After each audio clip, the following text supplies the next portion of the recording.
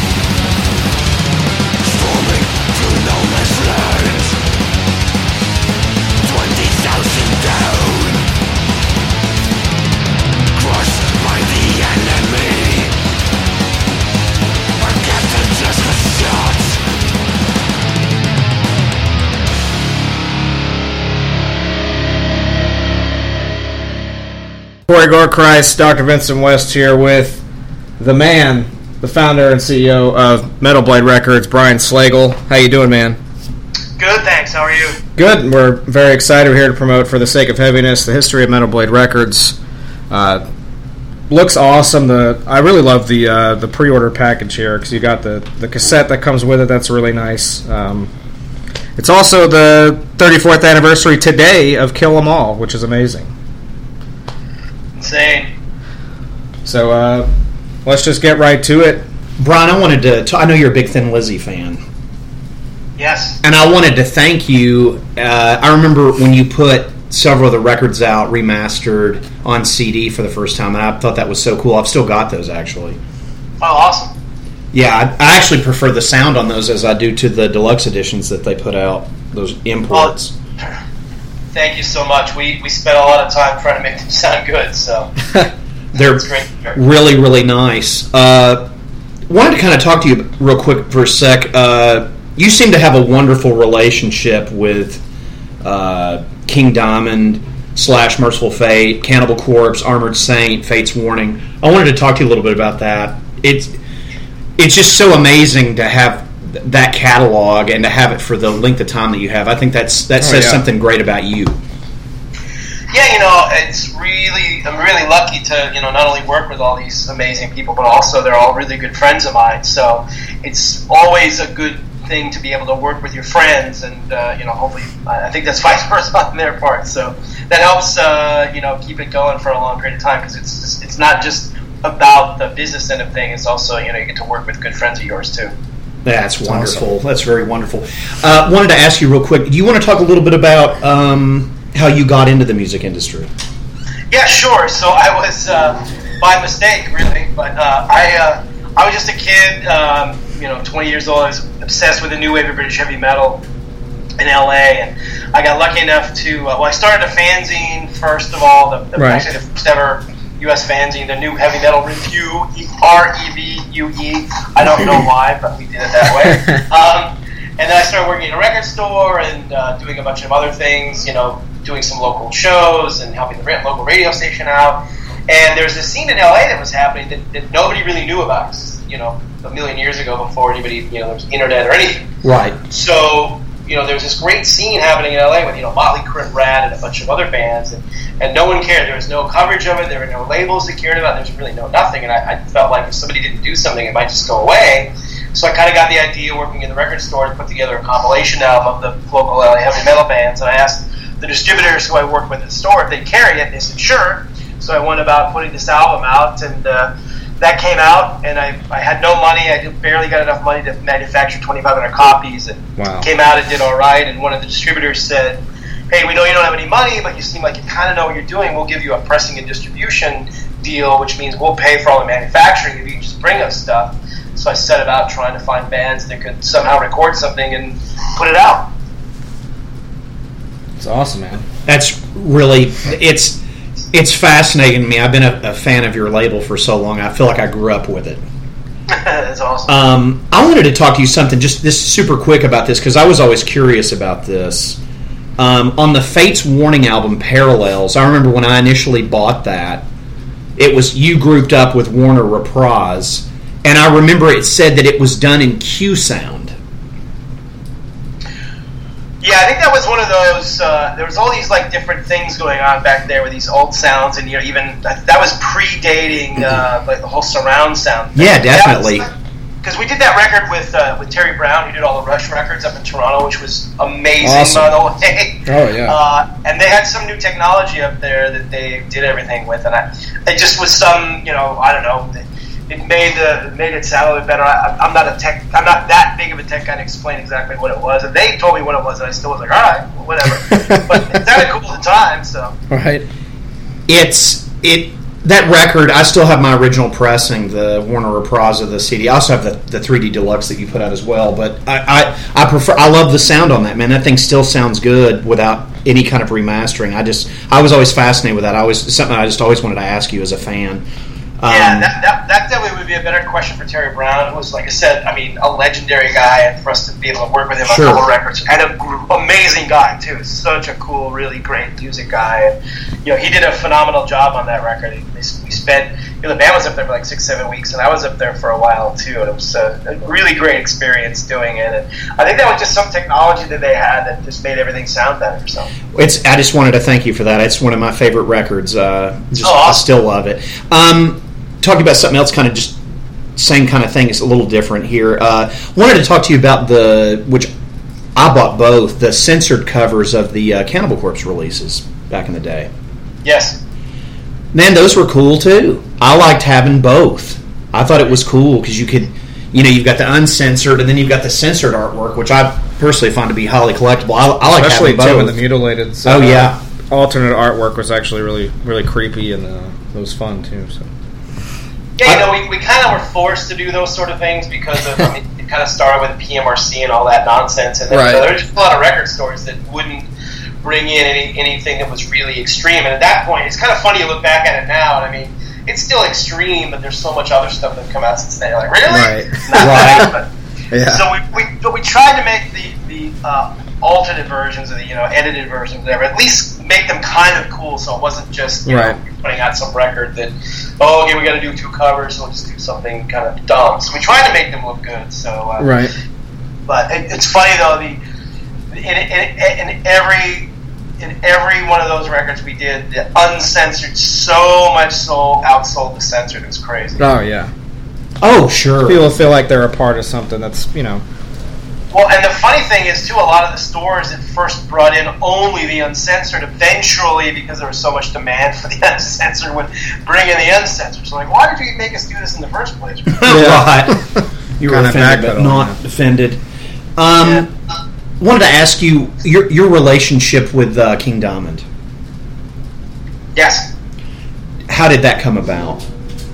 So I was a massive Merciful Fate fan. I went to England in 1983 with a friend of mine, and we kind of traipsed all around England, buying up the last of the New Wave of British Heavy Metal records and seeing some shows. And awesome. One of my friends over there had gotten the original Merciful Fate cassette demo tape and gave it to us, and it was amazing.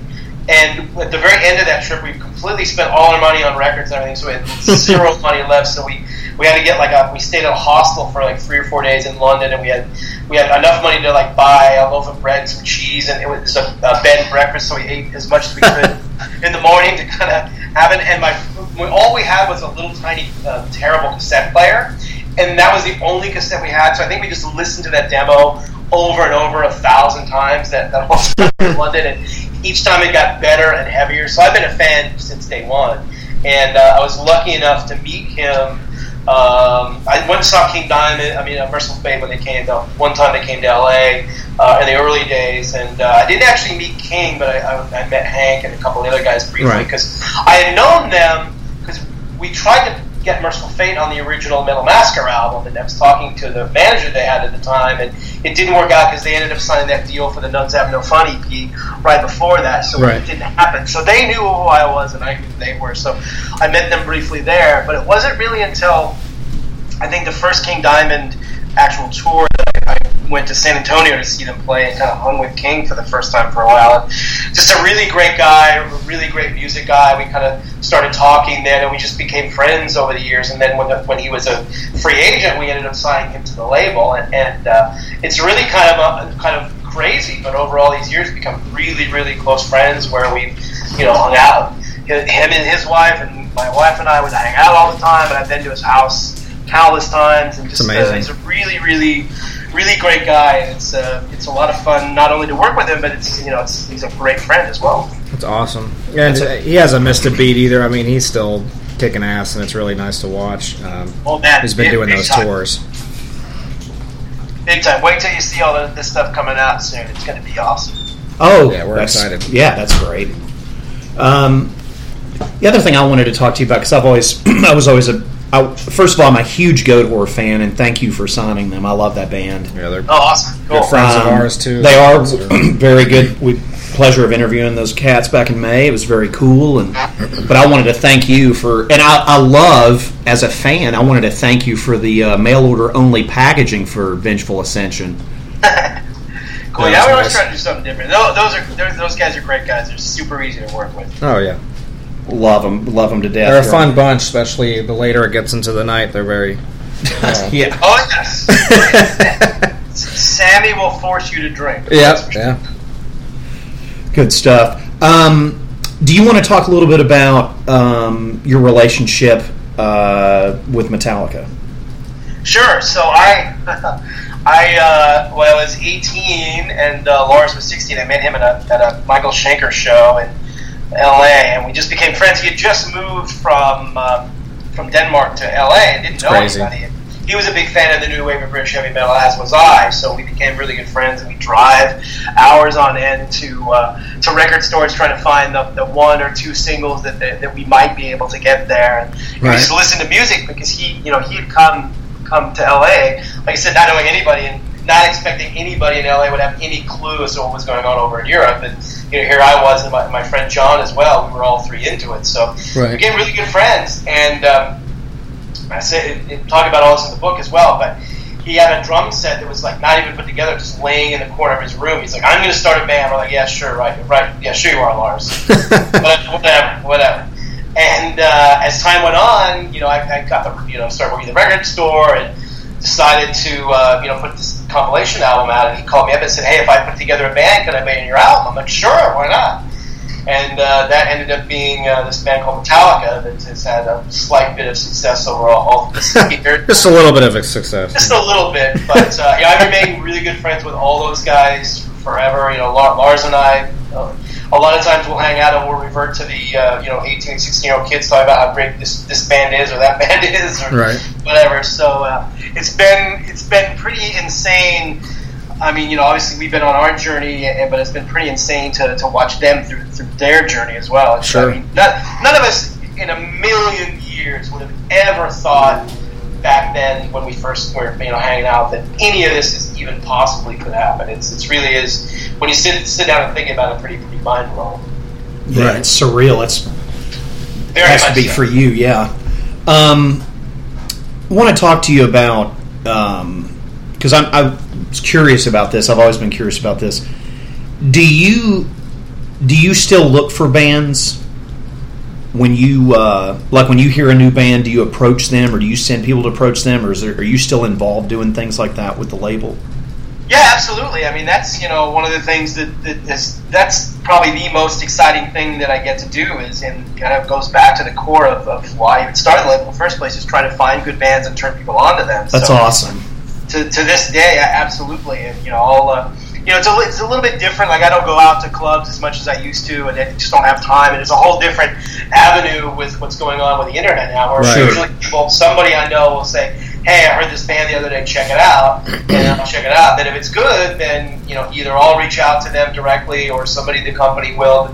Like, if it's in Europe, we'll have our sometimes we'll have our European company. But we just the other day. A couple weeks ago, actually, one of the agents that we work with turned me on this really amazing band and said, "Hey, you should check this out." I listened to it. I thought, "Oh my gosh, this is amazing." He gave me the contact info, so I just basically went straight to the guy and said, "I love the band. Let's do something together." And we put it together. So it's not quite done yet, so I can't tell you what it is, but it's pretty close to doing that. So yeah, I mean, that stuff happens still all the time, and that's super fun for me because that's ultimately what I love to do, is like seeing a band or hearing a band for the first time that nobody knows about, and then hopefully being able to help them to where a lot of people know about them. Like, that was the situation with Ghost, where the label we were distributing, Rise Above, sent me a bunch of CDs that they were putting out. We were distributing them in the U.S., and one of them being Ghost. And I was like, "Oh my God, this is amazing!" I immediately called them and said, "This is phenomenal." And they're like, some project band from these guys and other bands are going, no, this is like insanely amazing. This is going to be huge. Like, really? Yeah. Go, yes, I swear it is. This is phenomenal. And they're doing all right now. Oh, yeah, they are. There's people I know don't even like, extreme music or just like that thematic element of music at all, and they love Ghosts. So, I mean, it's kind of crazy how it's been working out for them. So. Well, it's kind of surreal. I saw them here in New York City over the weekend, opening for Iron Maiden. I saw a bunch of those shows, but it still was amazing seeing them do that. So that's awesome. Oh yeah, yeah, it's great. They're out with all kinds of folks. Now, we always try to do like an album of the month or something like that, trying to throw new albums out at people to see their opinions on it. What's your favorite record right now? It doesn't even have to be a Metal Blade record, just something that you're actually been listening to if you have the time. Well, strangely enough, it kind of goes back and forth. And I still go back a lot of times and listen to classic stuff. I'll go through bouts of Rainbow Rising or Sabotage by Black Sabbath. But of course, yeah. I kind of went back to because I've seen Maiden now in the last couple of weeks like 3 or 4 times. So I went back to the new Maiden album, The Book of Souls, which I really love. Yeah. When it first came out, I think this is the best record they've done since Bruce has been back in the band. Since he came back after he left after. What was the record? I always forget the record after Seven Son of Seven. But anyway, I think it's probably the best record they've done since Seven. No Prayer for the Dying. No Prayer for the Dying. Yeah, No Prayer for the Dying. So I love that record, and the Red and Black is amazing. So since I've been seeing him play live, I kind of got back. I hadn't listened to it for a while, so I kind of got sucked back into listening to that a lot lately. So. Awesome. Yeah, I've been listening to Kill by Cannibal Corpse, which is I don't know. Going back now and listening to that again, I just really love that record too. It's a kick-ass record. Yeah, I haven't been listening to as much other music that I want to because I've been listening to Cannibal Corpse and Black Dahlia Murder mixes and masterings and all this stuff, trying to get those records done. So, unfortunately, when I get stuck into that, it's hard to listen to a lot of other stuff. Right. But both are really good, so hopefully... Awesome. Which is, they just finished wrapping that up. They announced that tour yesterday, so that'll be awesome. Yeah, I mean, we just pretty much, I think, as of today, pretty much just figured out the mastering. So amazing. They did that with Eric. Is that right? Yeah, Eric Rutan. Yeah, they really wanted to get a really kind of super heavy guitar tone, and I think we got it. Hopefully, so awesome. If he's behind the board, he's amazing. I mean, that's. To me, and I kind of talk to you about this real quick. To me, he's the modern day Scott Burns. Yeah, he certainly does a lot of great stuff, and he's done a lot of really good stuff for us. And the fact that he's a musician certainly helps do it too, because he knows he can help those guys make sure that they're playing everything right. They get the tone, especially a guitar tone. That's really important for that. And since he's an amazing musician. Makes sense. But he's done a great job. He's got a really nice studio down in right outside of Tampa there. So the prime real estate. Made it easier for Cannibal to record there. That's for sure. Yeah, And even with his vocals, I've noticed he's brought out a lot of new vocal styles, like with Ben from Goatwhore and Helmuth from Belphegor. You know, their vocals change going through him, and they sound better, I think, you know. Yep, no, he's really great at that. I mean, this, you know, even this Cannibal record. I mean, every Cannibal record he's done a great job with George. And, yeah, we're all really happy with the new one. It's definitely, it's a little bit, you know, you always try to be a little bit different. I think this is a little bit more kind of old school sounding, maybe. So, right. But anyway, we're always excited for the artwork. We always get ready for that one. You know, good old Vince Locke. Yeah, the unveiling. It's like picking up a new comic book, and you're like, oh, the cover's amazing this month. So, you know. Exactly. Did you have a good relationship with Scott Burns? Did you guys? Oh my gosh, yes! I loved working with Scott. Scott was, because obviously he did a bunch of stuff for us, and then we got to work together on a couple of those 6 Feet Under records. So, sure. But being in the studio with him, he's such a great guy, like a really, really good guy, an incredibly smart, amazing engineer. So awesome. Yeah, I love him. In fact, he kind of left the business for a while, and I ran into him a couple years ago at I think it was it was Behemoth. Who else was Cannibal? Yeah, Behemoth Cannibal tour in Tampa. And I'd seen him for years, and it was so great to see him again and hang. I was like, all these other people were trying to hang out. I go, no, I only want to talk to Scott Burns. Leave me alone. That's great. But yeah, he was and still is a really great kid. Awesome. Yeah, we always get into the Scott Burns discussion. You know, we love that dude and all his work. He did so much shit for you know, metal and. Oh man, yeah, he was the guy. I mean, that scene, you know, probably would. I mean, any of those scenes, you got to have somebody that understands it to make it sound good. And he was the guy that made all that stuff sound really, really good. And speaking of Chris, we had him on not too long ago, and he's such a down to earth dude. You know, we speak very highly of Chris on here. You know, we still we love him to death. So, what was your relationship with Chris? Do you guys still have a good relationship? You know, 6 Feet Under and all that.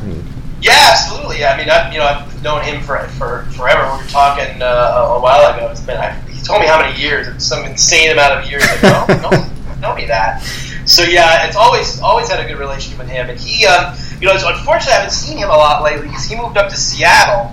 Yeah. And you know, obviously when he was in Tampa, because I had a place in Tampa because we had so many bands there, we would hang out all the time. Yeah. In Tampa, but he's up in Seattle, so I haven't seen him nearly as much. We keep talking about like trying to, you know, he either going to go up there, he's going to come down to me, or one of these days we'll hang. But he's a super great guy, and we've worked with him for forever and ever on, you know, obviously both Cannibal and right. 6 Feet. So there's a really funny video that he did. It was with him and Kelly, and if I'm not mistaken, it was a Metal Blade video where they're sitting by a pool and they're just talking about like horror movies, and it's really funny. Oh yeah, absolutely. That was in Tampa. Yeah, I remember that. We would watch that all the time just to have fun with it. Ron, are you a horror fan at all? We do horror as well as death metal on this podcast. Yeah, absolutely. I mean, I'm more old school guy. That's what we are. We would love to hear you talk about that, sir. Yeah, I mean, Dawn of the Dead to me is the greatest horror movie of all time. It probably been my top 2 or 3 movies ever. And you know, anything obviously just passed away. Yeah, it's George Romero. I mean, Evil Dead, Night of the Living Dead.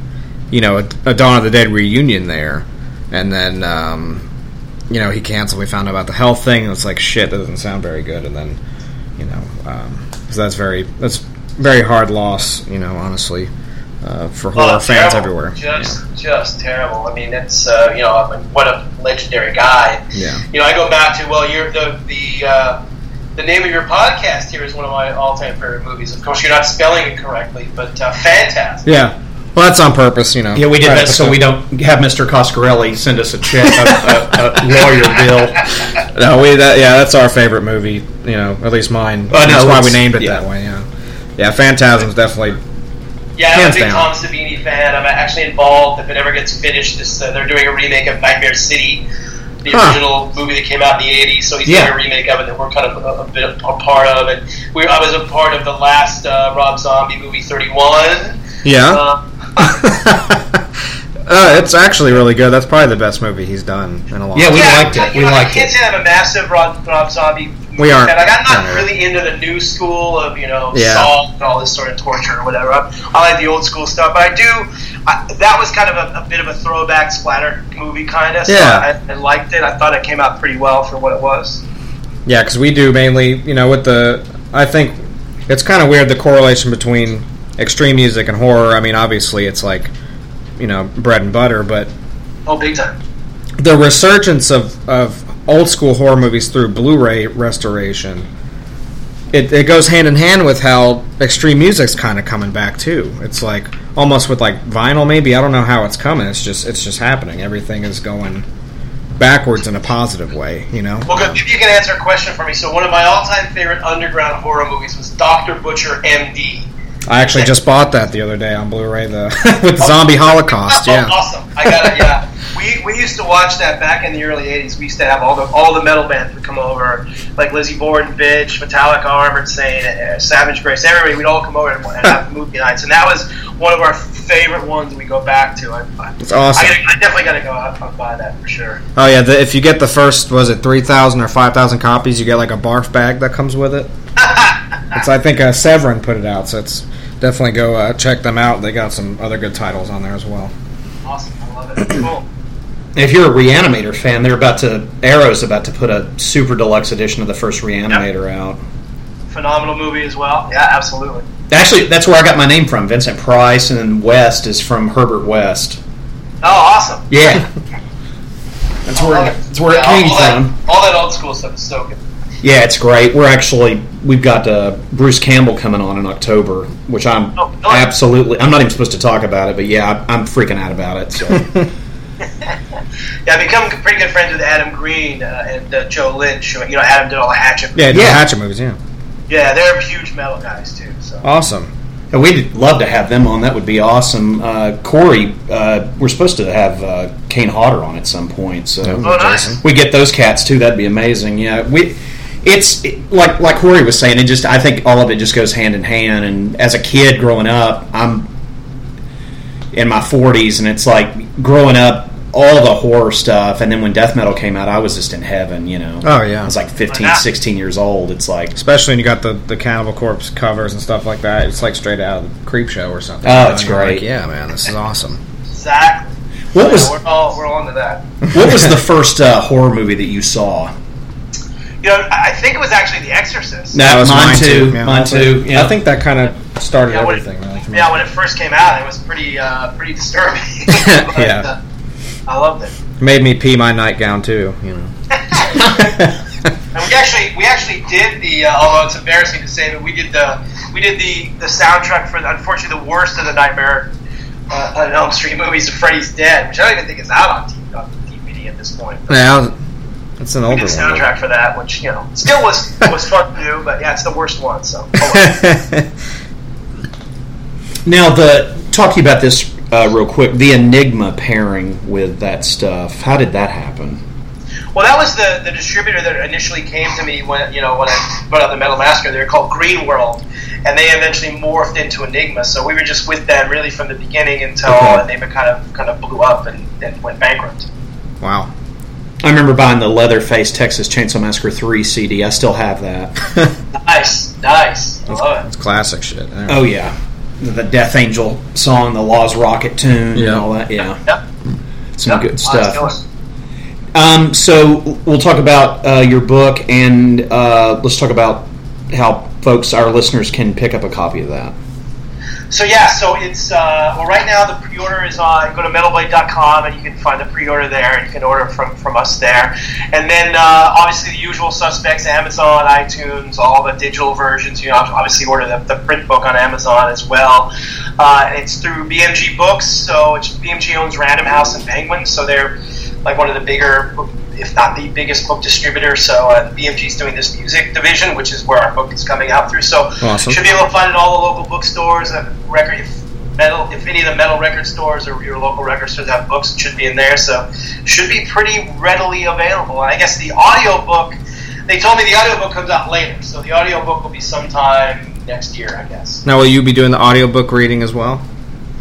I suppose so, because the book's kind of in my, most of the book is in my, from my perspective, so I guess I'm going to have to, but I'm going to bring in somebody really cool to do, because we have interviews with bands and awesome, other people talking, different bands and, people from the label and stuff, so I'll get somebody good to read that part, so you don't get bored of hearing me. And get John Bush to do it. Yeah. He's at the top of my list. He's got the voiceover work. We had him on earlier this year, and we were talking to him about the Burger King job. And all that. I think it's awesome. It is awesome. No, he's at the top of the list because that's what he does. So. Yeah. Oh, yeah, he's the man. Yep, exactly. That's exciting. We'll definitely have to look for the book and get that picked up. And we're happy to celebrate the 35th anniversary of Metal Blade with you. Being thank fans you. listening to it still to this day, and it's just gonna keep fucking going, man. I can't thank you enough for all the hard work you do and you continue to do, and just making us feel like we're part of something. It's really nice, and just want to personally thank you as a fan for doing that for us. Thanks so much. I appreciate your support. I mean, if not for you guys and everybody else out there supporting it, we can't do it. So thank you too. Well, we try to definitely do that, and all the great bands you have on the label, and all your support that helps make our podcast a reality too. So thank you for that as well. Awesome. No worries, man. Thanks. Awesome. Hi, this is Brian Slagle from Metal Blade Records, and you're listening to the Phantasm Podcast. Oh, it was perfect. Awesome. Brian, this has been an absolute honor, sir. Oh, thanks, guys. Cannot thank you enough. And one more thing, how do you think the Kings are going to do next year? I don't know. I mean, they got a good core of as long as everybody's healthy, Daddy Kopitar and Quick coming back. But I don't know, they're just not that deep. So, and unfortunately, Edmonton's going to be better. Calgary's going to be better. So I don't know. We'll see. I mean, I didn't expect them to win either of those cups, especially the 2012 cups. So you never know. But they're not very deep at this point. So and they don't have a lot of stuff coming up. So you got Corey's Rangers on that one. Corey's a Rangers fan because I'm from New York and. The doctor here is from Tampa, so he likes the Lightning. So Lightning are going to be good. They they got really unlucky last year with all the injuries, but I don't think that can happen again. They're going to be good. They signed all the right guys, so they might be kind of fun to watch. And the Rangers, I don't know. The Rangers will be decent, but they're like the Mets. You expect stuff, and then it just doesn't happen. So you don't. Right. Sorry. Yeah, no, it's going to be fun, I think. I saw where the Lightning had tried to get Joe Thornton. I know you all had talked to Joe Thornton, and then he goes back to the Sharks for a year.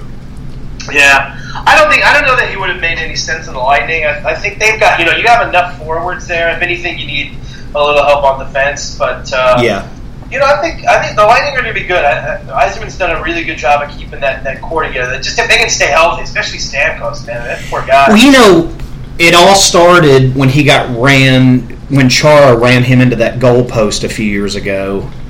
And then he came back from that. And then that last year when he fell in Detroit, which Steve Ott sort of had a hand in that, but they say he didn't, but he did. But you're right, it's like he had that blood clot issue, and it's broke his leg and the whole thing. Yeah, man, it's if he can stay healthy, they'll be good. Oh, I love him. If again, like you said, though, to stay healthy.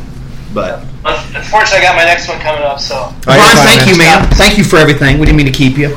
No worries, all good. Okay. I can start to talk hockey. I can't stop. I know. Just want to throw it in there. I know you're a huge hockey nut, so we are too.